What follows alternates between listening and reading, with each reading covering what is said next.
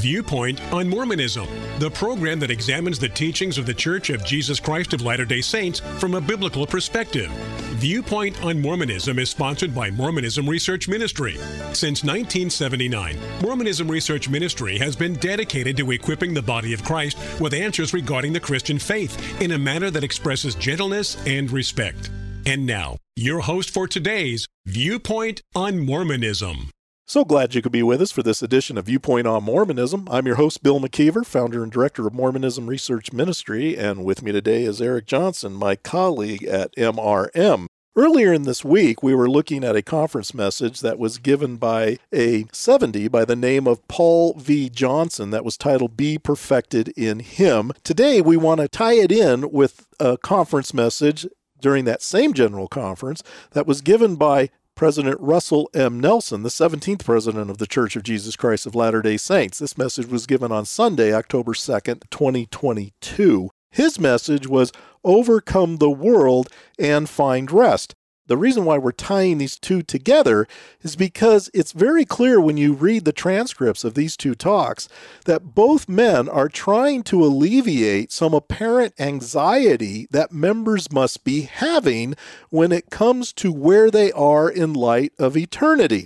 And of course, as we brought out regarding Mr. Johnson's talk, we think he's inconsistent in the analogy or the story that he brings up and the conclusion that he makes. But Nelson makes some interesting comments as well that are worthy of note. In his talk, he cites Matthew 11:28 through 30. It says, Come unto me, all ye that labor and are heavy laden, and I will give you rest. Take my yoke upon you, and learn of me, and ye shall find rest unto your souls. For my yoke is easy, and my burden is light. As he goes on, he says, Dear brothers and sisters, I grieve for those who leave the church because they feel membership requires too much of them. They have not yet discovered that making and keeping covenants actually makes life easier. Bill, we have talked to many Latter-day Saints, and they would not say what he has just said.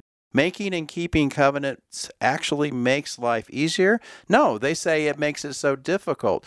Who is the one who determines what the covenants are you're supposed to make? Well, it's the LDS Church. They add onto what God has given in His Word and make all these requirements like the Pharisees did back in Jesus' day.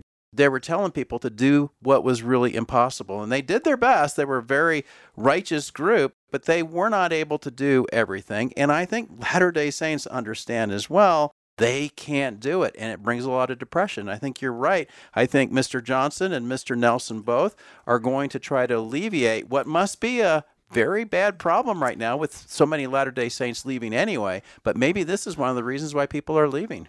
If this isn't really what the church teaches and you shouldn't have that kind of anxiety, why do they keep bringing it up? And it seems like this has been a theme that we have seen in several general conferences over the past many years.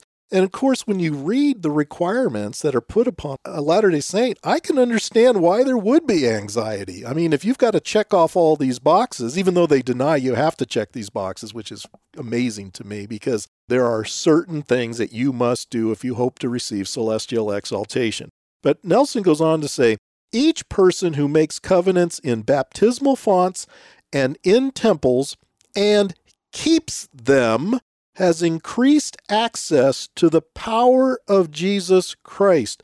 Please ponder that stunning truth. Notice, Bill, he doesn't say just make the covenants, but it's keeping the covenants. And when you ask Latter-day Saints what are they supposed to do, they answer regularly with us that they're supposed to keep the commandments. How many, we ask? All of them. How often? All the time. And here he says, you must keep them. So there's no grace in that in order to be able to get what this religion has to offer, it's keeping the commandments so that you might attain the celestial kingdom. And this is why I brought out earlier in this week the flaws that I saw in Paul Johnson's talk, because he's trying to make it sound that it's monergistic when he tells the story of his grandson who needed a bone marrow transplant.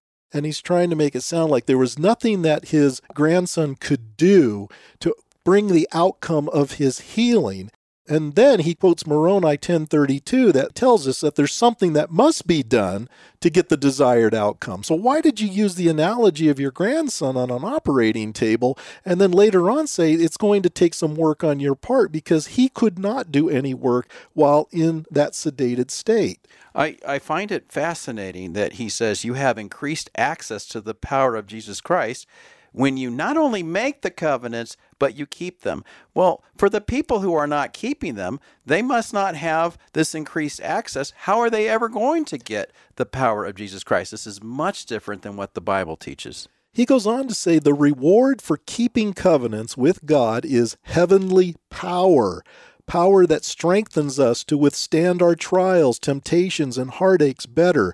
This power eases our way. Those who live the higher laws of Jesus Christ have access to his higher power. Thus, covenant keepers, not just covenant makers, he says covenant keepers are entitled to a special kind of rest that comes to them through their covenantal relationship with God. But as you brought out, Eric, when we talk to Latter-day Saints, this is what wearies them. It doesn't give them rest. And I think the reason why Jesus said to come unto him and he will give you rest is because he has done it all for us. He has completed through his works that he did during his lifetime, through his death and his resurrection. He has completed all that is needed on our behalf. This is why we can say that Jesus is enough. We recognize that our sin-tainted works are not going to accomplish the things that we need as far as that forgiveness of sins. We have to trust in what Jesus did. And this is what frustrates me when I go back to Paul Johnson's talk. He talks about wholly trusting.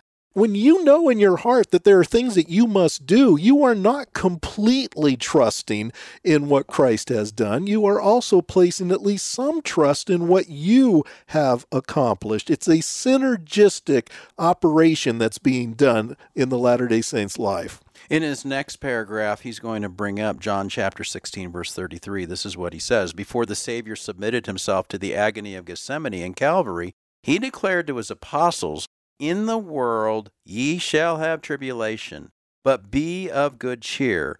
I have overcome the world." Subsequently, Jesus entreated each of us to do the same when he said, "I will that ye should overcome the world." Now, that first portion was from John 16:33, and that's how the chapter ends. But then he goes on with that second part. That's from Doctrine and Covenants, section 64, verse 2. That's not found in the gospel accounts. And I think that's important to bring out, because when Jesus says that in John, I have overcome the world, I take that to mean that by my faith in what Christ has done and what he has accomplished, I can trust that everything is okay. There's nothing that I have to add to this because I have my faith in what Jesus has already done. He has overcome the world. That's what we rest in. We rest in what Jesus has done.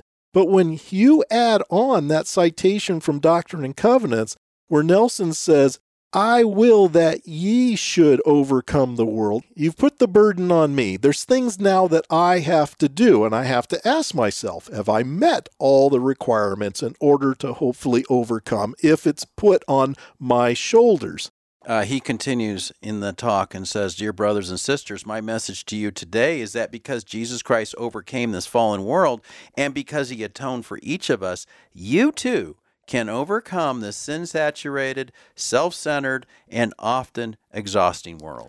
But can I do that merely by trusting in what Christ has done? Does Nelson really believe that? Is that the message that he's really trying to teach here? It doesn't sound like it because he's already played his hand.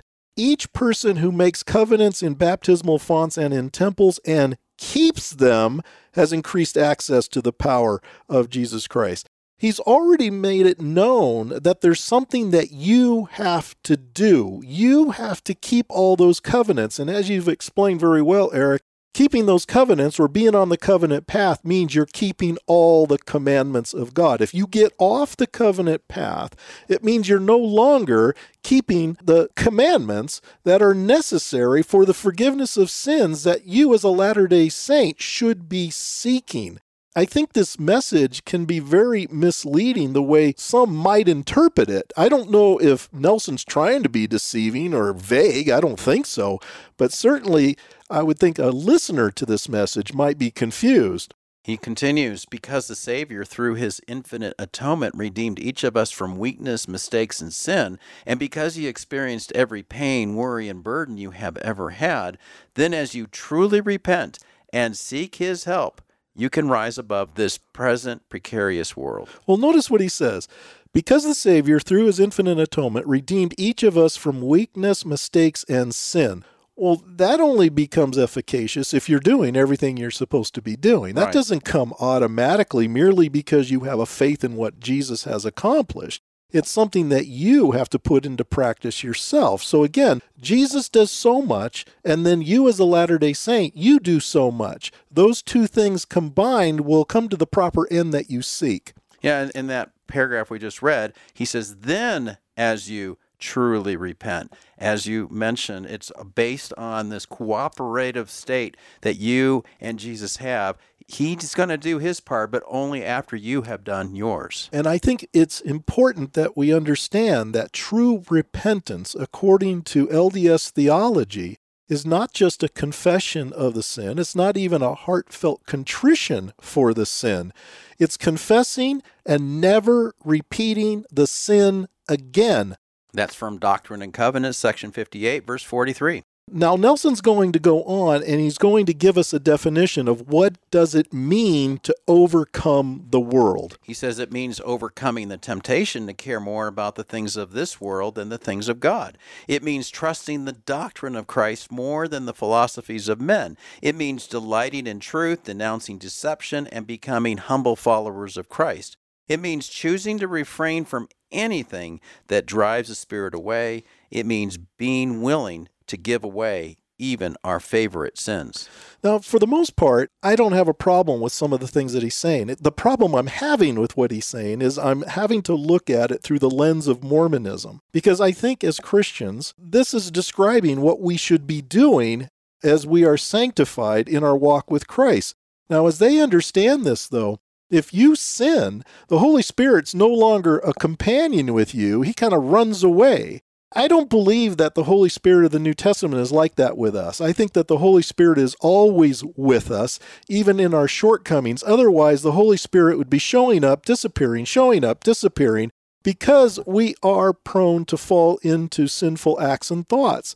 When he says it means being willing to give away even our favorite sins, well, I would hope as Christians that we would want to give away our sins. We wouldn't want to indulge in those sins because we know that it offends Christ and it doesn't present a good example of Christ. But we don't look at it as we're going to lose the Holy Spirit or we're going to lose our salvation, which is exactly the fear that many Latter-day Saints have. Tomorrow we're going to continue looking at this talk given by 17th President Russell M. Nelson, Overcome the World and Find Rest. Thank you for listening. If you would like more information regarding Mormonism Research Ministry, we encourage you to visit our website at www.mrm.org, where you can request our free newsletter, Mormonism Researched. We hope you will join us again as we look at another viewpoint on Mormonism.